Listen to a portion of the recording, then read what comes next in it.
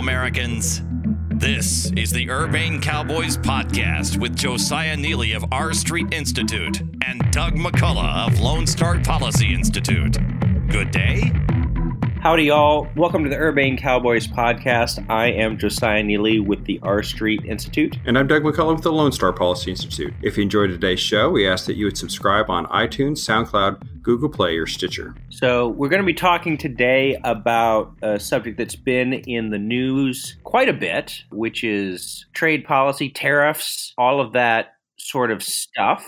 We have, working with me at R Street, someone who is very knowledgeable on those issues, and that is Clark Packard. And so Clark is joining us. Welcome to the program. Thanks for having me. So Clark, it's been an eventful week or so. There was news about a week ago that the president was, I know exactly when it was. I was flying back from Canada, of all places. I had just gotten done giving a presentation talking about trade. And I was talking about we may not be able to get a deal worked out on NAFTA because of the Section 232 tariffs. And then on the flight the next morning, there was this press release that the president and Canada and Mexico had all agreed that the United States would lift its tariffs and they would also remove their retaliatory tariffs. So tell us a little bit about that. And then I also want to talk about how that relates to the likelihood of USMCA getting ratified now. But tell us exactly what happened there. Yeah, sure. I mean, look, if you go back to, I guess it was around March of 2018, the U.S. Commerce Department came out with this report that imported steel and aluminum products jeopardized American national security. And the basis of that was pretty thin, but the Commerce Department and the administration, looking for a pretext to impose tariffs, understood that Section 232, which you referenced, provides them with a ton of leeway, and it's basically unfettered access to impose tariffs, assuming that the Commerce Department comes back with an affirmative finding. So unsurprisingly, we imposed the tariffs, and it hurts a bunch of our allies. It angers a bunch of our allies. A bunch of our allies then impose retaliatory tariffs against American exports. And so, yeah, this has been sort of lingering, this problem over the last year. But I think the politics shifted for the president in the sense that Congress made clear that they weren't going to move forward with the USMCA or NAFTA's replacement until the president removed the Section 232 tariffs. And that's basically what happened last week. And then, as you mentioned, Canada and Mexico responded by lifting their tariffs on American exports. So that's sort of where we are right now. What do you think the prospects are now after this change? What do you think the prospects are of USMCA being ratified? I think it's better. You know, it's certainly better than it was. Chairman Grassley, the chairman of the Senate Finance Committee, wrote a Wall Street Journal editorial basically saying, we're not going to pass USMCA as long as the steel and aluminum tariffs are in place on Mexico and Canada. So we've removed that. Now the issue is, can the administration and Democrats in Congress make some changes sort of on the margin to priorities that the Democrats are demanding, whether that be stricter enforcement on labor rights in Mexico, changes to intellectual property protection under what are known as biologics as opposed to pharmaceuticals. It's a technical issue there, and some environmental requests that the Democrats are making. So I guess it remains to be seen whether or not the administration's going to make those concessions to Democrats. But my sense is that, yes, they will try to get this done. I think that odds are pretty decent that it gets done this year. But there's also a bunch of other stuff kind of up in the air. I mean, the president was talking about infrastructure, but apparently he walked out of a meeting. And plus the Mueller probe and a bunch of other things are up in the air right now that are sort of clouding the prospects of USMCA ratification. But ultimately, I think that we probably got a 50 or 60% chance of getting USMCA done this year. Right. And the meeting that you just mentioned, I think the headlines I saw was that Trump is now saying that he's not going to work with the Democrats at all on any legislation as long as there's any probes. And that doesn't seem likely that all the probes are going to end at this point. No, I think that Democrats, I think they have a political incentive to sort of drag this out. And the other thing I would mention, and I've written this in the past, is I think USMCA has to get done this year 2019, calendar year 2019, because it's almost impossible to get a complicated trade agreement done during an election year. And so I think that the political dynamics are such that they have to happen this year. And sort of the overarching question to me is what Democrats do with respect to investigating the president. I would also say that the issue of China, which I assume that we'll talk about later, has really sucked up a lot of the oxygen in the trade conversation right now. But yeah, overall, I mean, again, I would suggest that probably 50 to 60% likelihood of passage this year. So walk us through what we got out of this entire process. You know, as you mentioned, we've sort of harmed the longstanding relationship we have with allies like Canada. Surely we got something out of that entire process. What did we get? I think the president got talking points and will win plaudits from steel and aluminum factory workers in states he needs to carry in 2020. But overall, I mean, I think that this was a pretty self-destructive exercise that I guess the Peterson Institute for International Economics has estimated that we've gained something like 2,000 or 3,000 jobs in the steel and aluminum industry domestically at a cost of about $600,000 to $700,000. But that doesn't include, the jobs that were lost because of declining market access abroad, because of retaliatory tariffs. And then the sort of softer things that are harder to measure, but the breakdown in trust between the United States and Canada, between the United States and Mexico and its allies in Europe. So yeah, you can't draw a ton of positive conclusions about this other than, a few thousand factory jobs among sort of blue collar workers that the president is going to try to appeal to in 2020. Right. And I think that a lot of the negotiations focused on the Canadian dairy market. And I think that Scott Linscomb has estimated that Canada opened up their dairy market by a whopping 0.34% more than it would have been open under TPP if we had stayed under that agreement. Yeah, that's right. I mean, it's better than nothing. But yeah, look, this whole exercise of renegotiating NAFTA into the USMCA, to me, was a tremendous waste of time and energy and effort because we had already renegotiated the NAFTA under the Trans-Pacific Partnership. And right now, U.S. producers and exporters are really struggling to reach Asian markets because the other countries in the TPP move forward without the United States. And so, I think that a lot of farmers and ranchers are rightly upset and kind of looking around and saying, wait a second, we spent all this time to basically tread water on NAFTA, essentially agriculture products traded duty free anyway under NAFTA. And so what exactly did we get? In retrospect, I don't think it's a whole lot. And we ultimately lost out on market access that had already been negotiated under the TPP. Well, and even now that the president is saying that he's going to waive these Section 232 national security tariffs on Canada and Mexico for their steel and aluminum imports, we're not done with Section 232 because the recent talk that also came out, I think, on this past Friday, the president basically agrees with himself. The president agrees with his own Commerce Department that imported automobiles are a national security threat and that he is considering imposing tariffs on imported automobiles. What's the basis of declaring automobiles a national security threat, and what do you think the likelihood is that we'll actually see some tariffs on foreign automobile imports? So I don't think there's any basis for national security tariffs on autos and auto parts. Sean Donnan, the great trade reporter for Bloomberg, has called these tariffs a tariff without a constituency. And I think that's exactly right. That nobody, not even the domestic auto industry, is clamoring for these things. It's basically only the White House. And so essentially what they're arguing is that, well, they've argued various things at different points, but one of their arguments is we have a huge trade imbalance on autos and it's hurting our manufacturing base. And so we need to sort of rejuvenate American auto manufacturing. Never mind that it's pretty high right now. It's been moving in the right direction.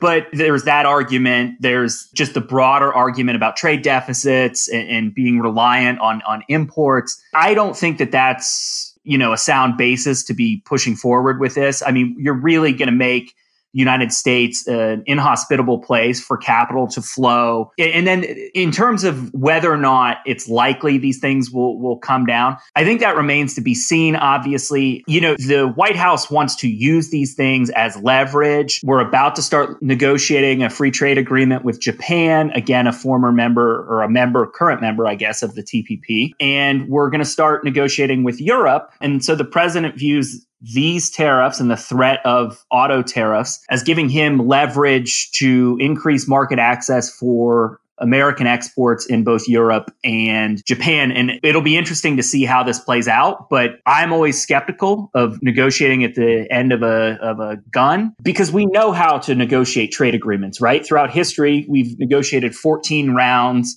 multilateral rounds at the WTO, and before that, the GATT. We have 20 countries with whom we have free trade agreements. So we know how to do this without resorting to massive threats. But this seems to be the president's modus operandi. Right, and he's this great negotiator with the whole art of the deal. So explain to me what the precedential value is of the Canada and the Mexico negotiations. And what I mean by that is we went into these negotiations, we essentially, with lots of bluster and bullying of an ally, we did impose tariffs for a while, but ultimately we conceded everything, I think. I mean, there's not much that's really changed other than some modernization of NAFTA. If you're Japan, if you're the EU, if you're China, what do you take away from all, of our negotiating tactics and sort of the end result of the way we handled an ally like Canada? Well, it's a little tough to draw a distinction there, if only because we don't currently have a free trade agreement with either the EU or Japan. So the issue with Canada and Mexico under the NAFTA is essentially that this USMCA is about 95% the same as NAFTA. And so, you make some changes around the margin and then you've dodged a bullet. The president can claim victory. But essentially, the status quo commercial relationship, which was pretty good between the three countries, is going to basically stay intact, essentially unchanged. It's not quite the same with the EU and Japan, just because the US doesn't have free trade agreements and everything between them currently is traded under WTO rules, which provide a little higher tariffs, provide a slightly different form of dispute settlement, but ultimately, the WTO is sort of the catch-all. And so, I think that an FTA with the EU and Japan is the right idea, but our trading partners have to be looking at what lessons they can draw from, the USMCA negotiations. And I think more than anything, they'll probably take away that it's more about style than substance, and the president can go out and claim victory, give him some high-level wins that he can go out and sell. But ultimately, you're not going to fundamentally change the trade relationship, really. On that point, this is something that's come up several times, and I think I saw is that Mark Thiessen was making some similar point like this recently, is this notion that at his core, Donald Trump is really a free trader, and that we just have to go through this process, and it may be painful, but ultimately we have to have the tariffs, we have to have these negotiating tariffs to get to free trade.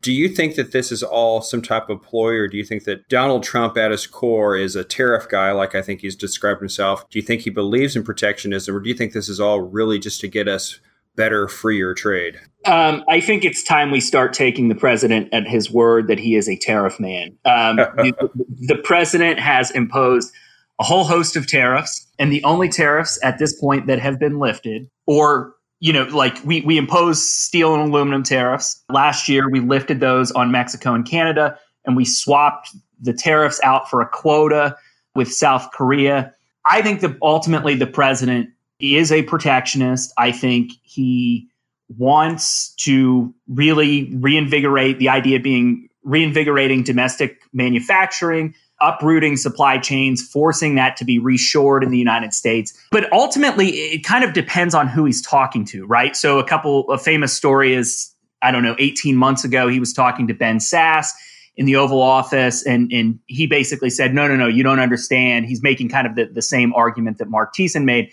You don't understand. I'm using tariffs as leverage, but ultimately I'm a free trader. I'm very skeptical of that. I think the one thing that disciplines the president is the financial markets and capital markets, how they react. But I think that if you could separate that out, or if he's willing to tolerate a bunch of pain, and it seems like maybe we are with respect to China in particular, I do think that the president has a very misguided, old school understanding of how trade flows work. He's so focused on misguided statistics like trade deficits. So yeah, I think he's completely outside of the norm, basically since President Hoover, right? The last 13 presidents have all been free traders by and large, and that cuts across party lines. But Donald Trump really harkens back to sort of the pre-Smoot-Hawley mercantilist ideas that exports are great and imports are terrible, and that trade in general is not a good thing for the United States. And again, I think that's a completely misguided idea. Well, and I think he's been pretty consistent on that, because there is a famous interview he did with Playboy in the early 90s. And they asked him at the time, I mean, there are already these notions out there about, he might run for president. And this is early 90s. They asked him the question, what would you do in your first day of being president? And his response is, I would immediately put tariffs on automobiles from Germany and Japan. So if this was a con, it was certainly a long con.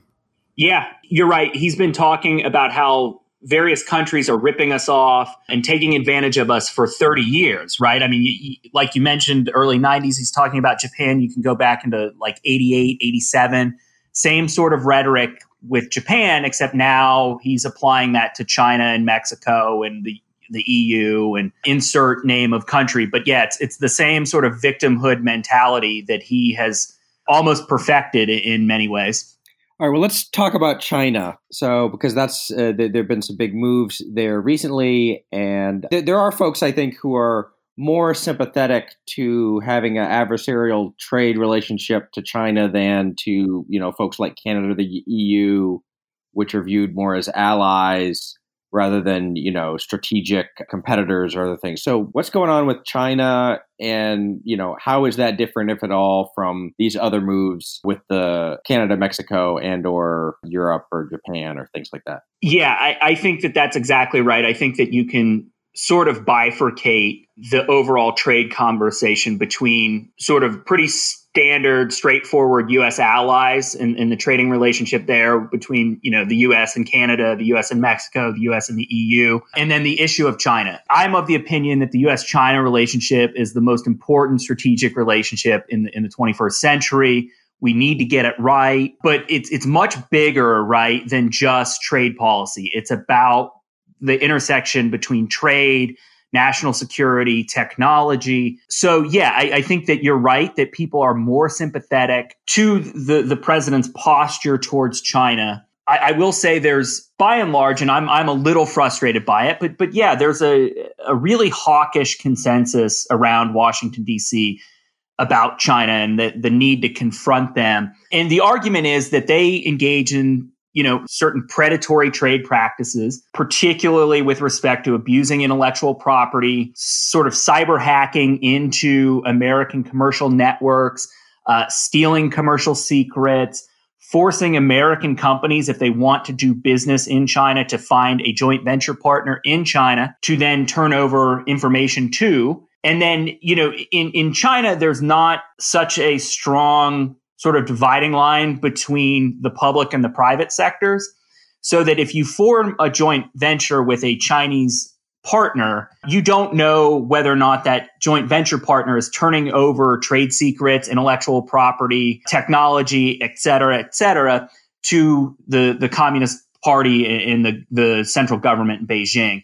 So yeah, the United States has very legitimate complaints about how China engages in trade policy. But I'm skeptical that tariffs will work. And I think that a lot of the complaints about China are blown out of proportion. And they're sort of a pretext for, in my opinion, racism, bigotry. And so it's tough to kind of separate out the legitimate criticisms of China from the illegitimate criticisms of China.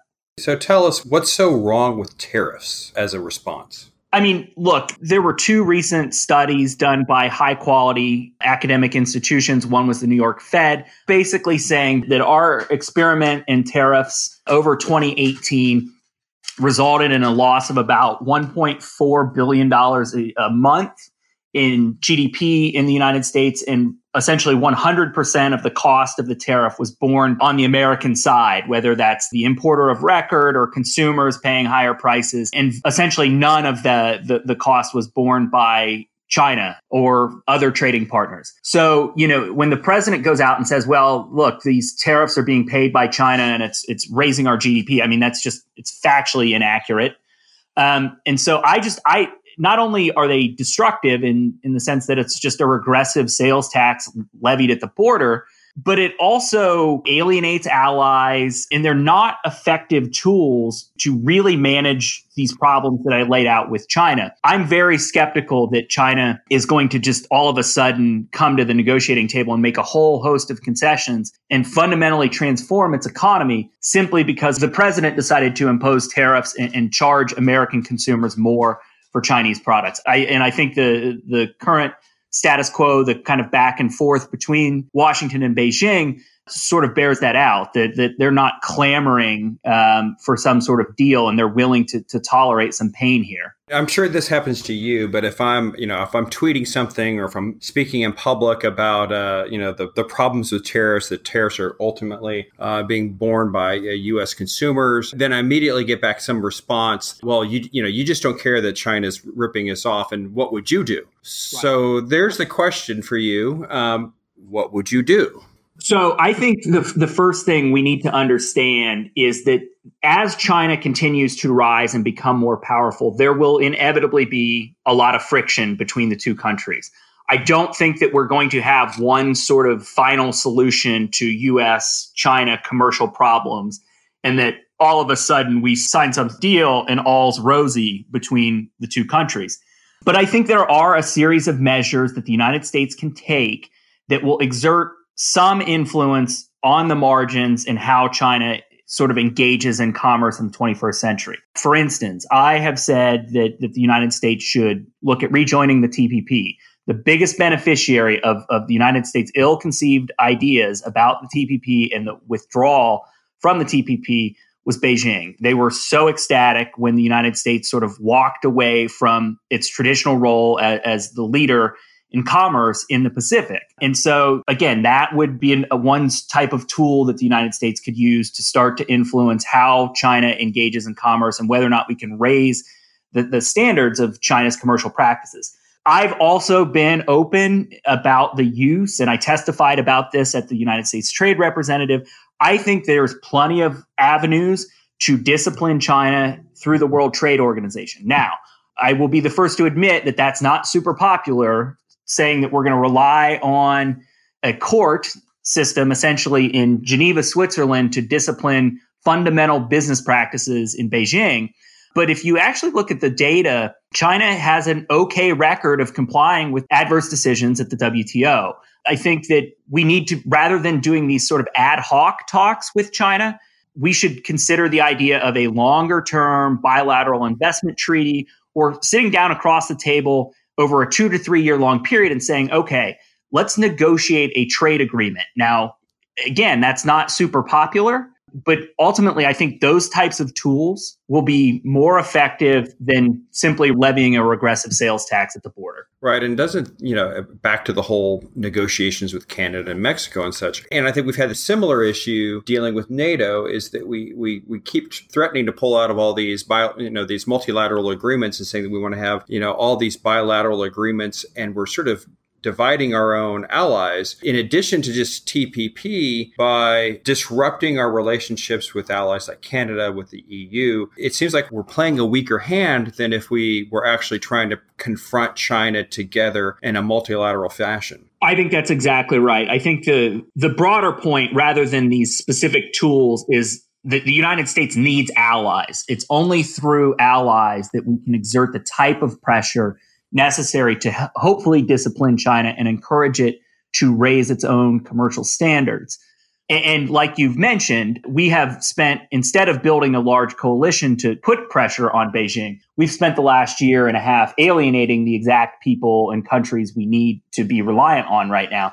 And just anecdotally, I've spent the last 18 months, I've talked to commercial diplomats and politicians from China, in Switzerland at the WTO, Germany. And there's a real sense that the United States is squandering a really great opportunity because all these countries share the same concerns. They all engage in sort of what we think of as Western capitalist commercial practices, right? And so they agree that China abuses intellectual property. It forces their firms to hand over intellectual property and trade secrets and all of that. So there was a real opportunity for the world to unite around this and put pressure on China. But the president, Mr. Bilateral transactional guy, tells Macron, for instance, in the Oval Office that, no, I don't want your help in dealing with China. This is, quote, my trade agreement.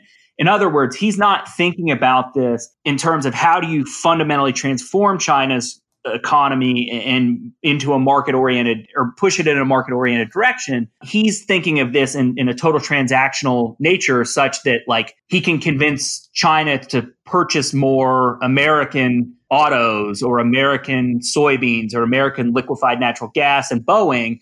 But simply buying more stuff from the United States isn't going to change how China has sort of fueled its own rise, which is potentially, through theft and really dubious commercial practices. And that makes me sort of think that this guy isn't the right guy to be handling a pretty delicate situation. So I have a question, and maybe this is a little far afield, but, the U.S. recently took action restricting the Chinese tech company Huawei. And this has had, of course, a number of different repercussions. Other companies, I think, now are announcing that they're not going to do business with them anymore or cutting ties or whatever. Do you have a perspective on that? I know that the administration has justified a lot of its trade-related moves on national security grounds, often with a, tenuous basis. Just as an outsider, it seems like this might have more of a basis. I don't know. But what are your thoughts on that? Yeah, so this is a really good question. And ultimately, I think that this type of issue and sort of at the nexus, again, between trade, national security, and technology is really the next front in this trade battle. Nobody really thinks about China making chairs as a real threat to the long-term stability of the United States. But the United States really does command the upper echelon of artificial intelligence and technology. And Huawei is essentially their version of Apple. It's their largest technology company. It's ubiquitous, I guess, over there. So yeah, I think that this is the next front. This has the potential to spiral out of control in a way that I don't think that a trade war with tariffs on basic widgets would, in the sense that, Xi Jinping has made China 2025, it's their industrial policy goal to sort of dominate the commanding heights of technology by the year 2025. And Huawei is maybe their biggest company that can sort of compete with American Western companies in that sphere. So yeah, this is a huge deal. And it does have a national security nexus. So I'm more sympathetic here. But I wish that it were someone other than this administration making this claim. I would have more faith that it's going to be handled the right way. I think I went on TV on Monday and I talked about this. And what I said was I wouldn't be surprised if China responds by withholding exports of rare earth metals that the United States needs for both commercial and military applications in retaliation for the Huawei issue. My hope is that we can somehow cooler heads will prevail, but it seems right now that the United States is having a real scattershot approach to dealing with China, as opposed to what I think is needed is more of a holistic, whole of government approach where, there's a broad strategy and there are various components that involve trade and the Defense Department and Treasury, all sort of working in concert. But right now it's open season on hitting China.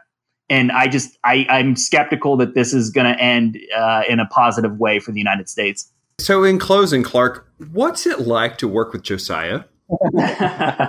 No, it's great. And I say that because he's in Austin and I'm in Washington, D.C., so I don't have to see him every day. No, he obviously a valued member of our team. I share an office with his energy department colleague, Bill Murray. But yeah, Josiah, you're up, 3 or 4 times a year? Something like that. And let me say this. Yeah. I know the question was for Clark, not for me, but let me say this as just a plug, both for Clark and for R Street, which is, initially Clark was in a kind of exclusively government affairs type role. He's not in a policy role, was helping the energy policy team, the other policy team, work with folks on the Hill. But, one thing that R Street is pretty good about is letting, folks come in regardless of their role in the organization, even if it's not a policy role. If they have a policy issue or something that they want to work on, there's freedom to do that. And Clark has really kind of taken that to the next level, to the extent that we didn't really work on trade until he took it on, aside from a few, minor type things. And so, it's really kind of impressive, both in terms of what the organization allows and then also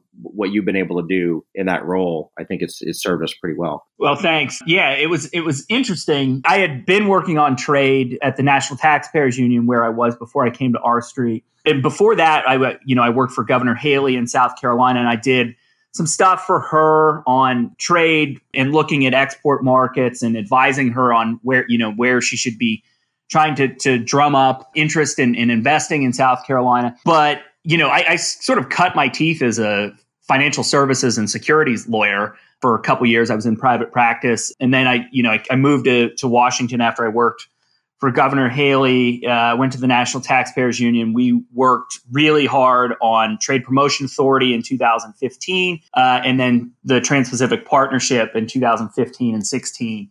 And so when R Street recruited me to come, I said, I'm willing to help do some government affairs, lobbying type stuff. But ultimately, I've sort of cut my teeth professionally in Washington in the trade space. And yeah, like you said, R Street has been hospitable to that. And, I've been able to grow this portfolio over the last 2 years. So yeah, I'm obviously really thankful for the opportunity that R Street gave me. Well, on that note, thank you so much for joining us. Thanks for having me. I really appreciate it.